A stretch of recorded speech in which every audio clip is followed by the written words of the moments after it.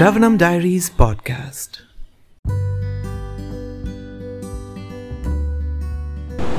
Hare Krishna everyone. We're continuing the Bhagavad Gita as it is, the book by His Divine Grace Abhay Charanaravinda Bhaktivedanta Swami Srila Prabhupada. Chapter 18, The Perfection of Renunciation, text 74. Sanjaya Uvacha Ityaham Vasudevasya Parthasya Cha Mahatmanaha Samvadam Imama Shrausham Adbhutam Romaharshanam. Sanjaya said, "Thus I have heard the conversation of two great souls, Krishna and Arjuna. And so wonderful is that message that my hair is standing on end." Purport. In the beginning of Bhagavad Gita, Dhritarashtra inquired from his secretary Sanjaya what happened on the battlefield of Kurukshetra. The entire study was related to the heart of Sanjaya by the grace of his spiritual master, Vyasa. He thus explained the theme of the battlefield. The conversation was wonderful because such an important conversation between two great souls had never taken place before and would not take place again. It was wonderful because the Supreme Personality of Godhead was speaking about Himself and His energies to the living entity, Arjuna, a great devotee of the Lord. If we follow in the footsteps of Arjuna to understand Krishna, then our life will be happy and successful. Sanjaya realized this, and as he began to understand it, he related the conversation to Dhritarashtra. Now, it is concluded that wherever there is Krishna and Arjuna, there is victory. Text 75. Vyasa prasada chrutavan etad guhyam aham param yogam yogeshwarat krishnat sakshat kathayata swayam. By the mercy of Vyasa, I have heard these most confidential talks directly from the master of all mysticism, Krishna, who was speaking personally to Arjuna. Purport. Vyasa was the spiritual master of Sanjaya, and Sanjaya admits that it was by Vyasa's mercy that he could understand the Supreme Personality of Godhead. This means that one has to understand Krishna not directly but through the medium of the spiritual master. The spiritual master is the transparent medium, although it is true that the experience is still direct. This is the mystery of the disciplic succession. When the spiritual master is bona fide, then one can hear Bhagavad Gita directly, as Arjuna heard it. There are many mystics and yogis all over the world, but Krishna is the master of all yoga systems. Krishna's instruction is explicitly stated in Bhagavad Gita: surrender unto Krishna. One who does so is the topmost yogi. This is confirmed in the last verse of the 6th chapter. Yoginam api sarvesham. Narada is the direct disciple of Krishna and the spiritual master of Vyasa. Therefore, Vyasa is as bona fide as Arjuna, because he comes in the disciplic succession, and Sanjaya is the direct disciple of Vyasa. Therefore, by the grace of Vyasa, Sanjaya's senses were purified, and he could see and hear Krishna directly.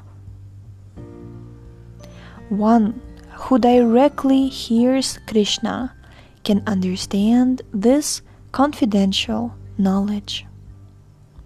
If one does not come to the disciplic succession, he cannot hear Krishna. Therefore, his knowledge is always imperfect, at least as far as understanding Bhagavad Gita is concerned. In Bhagavad Gita, all the yoga systems, Karma Yoga, Jnana Yoga, and Bhakti Yoga, are explained. Krishna is the master of all such mysticism. It is to be understood, however, that as Arjuna was fortunate enough to understand Krishna directly, so, by the grace of Vyasa, Sanjaya was also able to hear Krishna directly.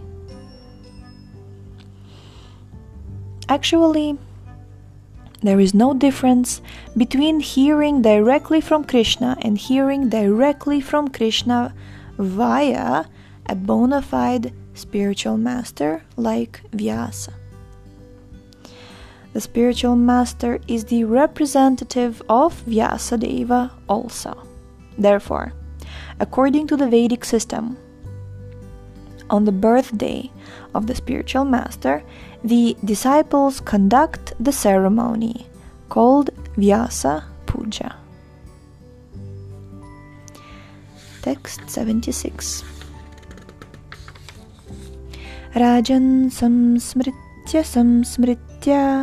samvadam imam adbhutam keshavarjunayo punyam hishyami chamuhurmuhu. O king, as I repeatedly recall this wondrous and holy dialogue between Krishna and Arjuna, I take pleasure, being thrilled at every moment. Purport. The understanding of Bhagavad Gita is so transcendental that anyone who becomes conversant with the topics of Arjuna and Krishna becomes righteous, and he cannot forget such talks. This is the transcendental position of spiritual life. In other words, one who hears the Gita from the right source, directly from Krishna, attains full Krishna consciousness. The result of Krishna consciousness is that one becomes increasingly enlightened and he enjoys life with a thrill, not only for some time, but at every moment.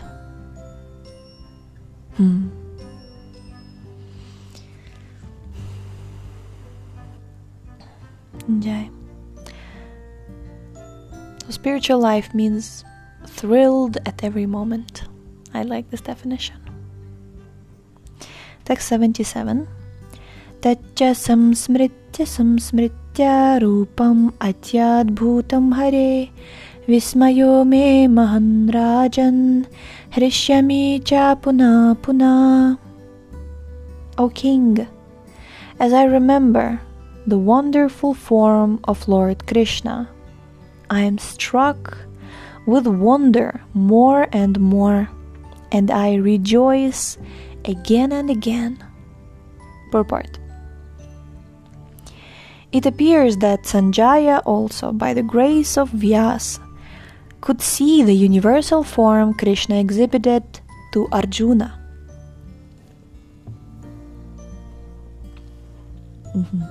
It is, of course, said that Lord Krishna had never exhibited such a form before. It was exhibited to Arjuna only. Yet, some great devotees could also see the universal form of Krishna when it was shown to Arjuna. And Vyas was one of them. He is one of the great devotees of the Lord, and he is considered to be a powerful incarnation of Krishna. Vyas disclosed this to his disciple Sanjaya, who remembered that wonderful form of Krishna exhibited to Arjuna and enjoyed it repeatedly. Text 78. Yatra Yogeshwara Krishno Yatra Partho Dhanurdhara Tatra Shrir Vijayo Bhatur Tatra Shrir Vijayo Bhutir Dhruva Nitir Matir Mama. Bhutir means exceptional power. Bhutir. Okay, the last verse of Bhagavad Gita. Wherever there is Krishna, the master of all mystics, and wherever there is Arjuna, the supreme archer, there will also certainly be opulence, victory, extraordinary power, and morality. That is my opinion.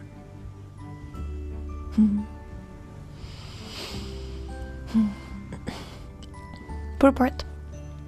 The Bhagavad Gita began with an inquiry of Dhritarashtra's. He was hopeful of the victory of his sons, assisted by great warriors like Bhishma, Drona, and Karna.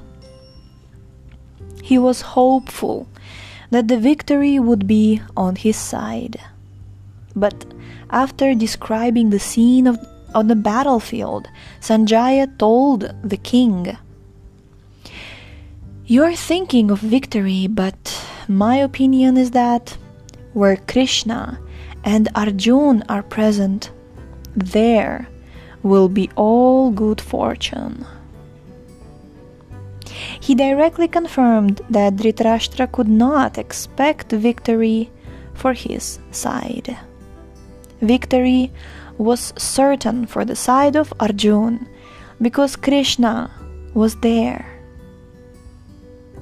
Krishna's acceptance of the post of a charioteer for Arjuna was an exhibition of another opulence. Krishna is full of all opulences, and renunciation is one of them. There are many instances of such renunciation, for Krishna is also the master of renunciation. The fight was actually between Duryodhana and Yudhishthira. Arjuna was fighting on behalf of his elder brother, Yudhishthira. Because Krishna and Arjuna were on the side of Yudhishthira, Yudhishthira's victory was certain. The battle was to decide who would rule the world, and Sanjaya predicted that the power would be transferred to Yudhishthira. It is also predicted here that Yudhishthira, after gaining victory in this battle, would flourish more and more, because not only was he righteous and pious, but he was also a strict moralist. He never spoke a lie during his life. There are many less intelligent persons who take Bhagavad Gita to be a discussion of topics between two friends on the battlefield. But such a book cannot be scripture. Some may protest that Krishna incited Arjuna to fight, which is immoral, but the reality of the situation is clearly stated. Bhagavad Gita is the supreme instruction in morality.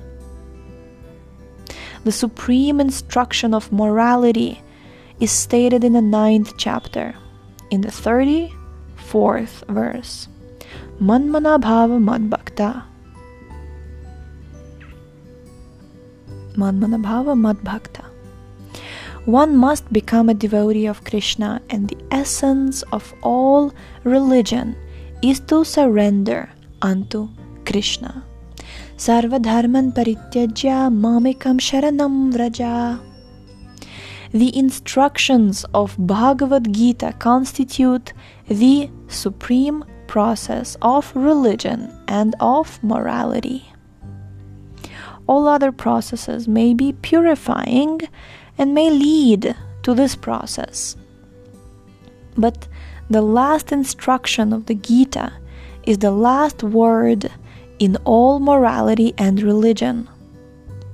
Surrender unto Krishna. This is the verdict of the 18th chapter. From Bhagavad Gita we can understand that to realize oneself by philosophical speculation and by meditation is one process, but to fully surrender unto Krishna is the highest perfection. This is the essence of the teachings of Bhagavad Gita. The path of regulative principles, according to the orders of social life and according to the different courses of religion, may be a confidential path of knowledge. But although the rituals of religion are confidential, meditation and cultivation of knowledge are still more confidential. And surrender unto Krishna in devotional service, in full Krishna consciousness, is the most confidential instruction. That is the essence of the 18th chapter. Another feature of Bhagavad Gita is that the actual truth is the Supreme Personality of Godhead, Krishna. The absolute truth is realized in three features: impersonal Brahman, localized Paramatma, and ultimately the Supreme Personality of Godhead, Krishna. Perfect knowledge of the absolute truth means perfect knowledge of Krishna. If one understands Krishna, then all the departments of knowledge are part and parcel of that understanding. Krishna is transcendental, for he is always situated in his internal potency. The living entities are manifested of his energy and are divided into two classes: eternally conditioned and eternally liberated. Such living entities are innumerable, and they are considered fundamental parts of Krishna. Material energy is manifested into 24 divisions. The creation is effected by eternal time, and it is created and dissolved by external energy. This manifestation of the cosmic world repeatedly becomes visible and invisible. In Bhagavad Gita, 5 principal subject matters have been discussed: the Supreme Personality of Godhead, material nature, the living entities, eternal time, and all kinds of activities. All is dependent on the Supreme Personality of Godhead, Krishna. All conceptions of the Absolute Truth, impersonal Brahman, localized Paramatma, and any other transcendental conception exist within the category of understanding the Supreme Personality of Godhead. Although superficially the Supreme Personality of Godhead, the living entity, material nature, and time appear to be different, nothing is different from the Supreme. But the Supreme is always different from everything. Lord Chaitanya's philosophy is that of inconceivable oneness and difference. This system of philosophy constitutes perfect knowledge of the absolute truth. So that's Achintya Bheda Bheda Tattva. Inconceivable oneness and difference. The living entity in his original position is pure spirit. He is just like an atomic particle of the Supreme Spirit. Thus, Lord Krishna may be compared to the sun and the living entities to sunshine. Because the living entities are the marginal energy of Krishna, they have a tendency to be in contact either with the material energy or with the spiritual energy.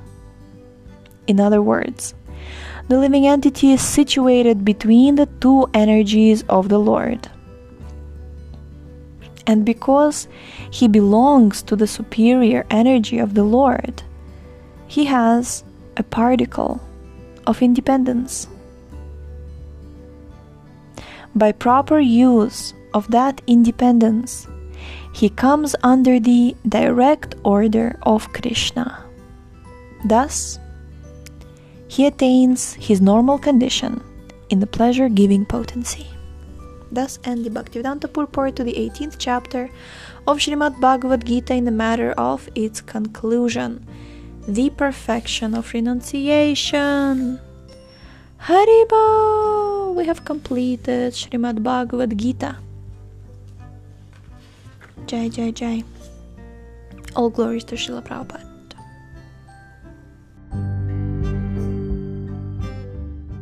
Thank you so much for tuning in today. The book links, previous episodes timeline, and biography of the author can be found on shravanamdiaries.com. The link is in the description, and we shall see you tomorrow. Hare Krishna, Krishna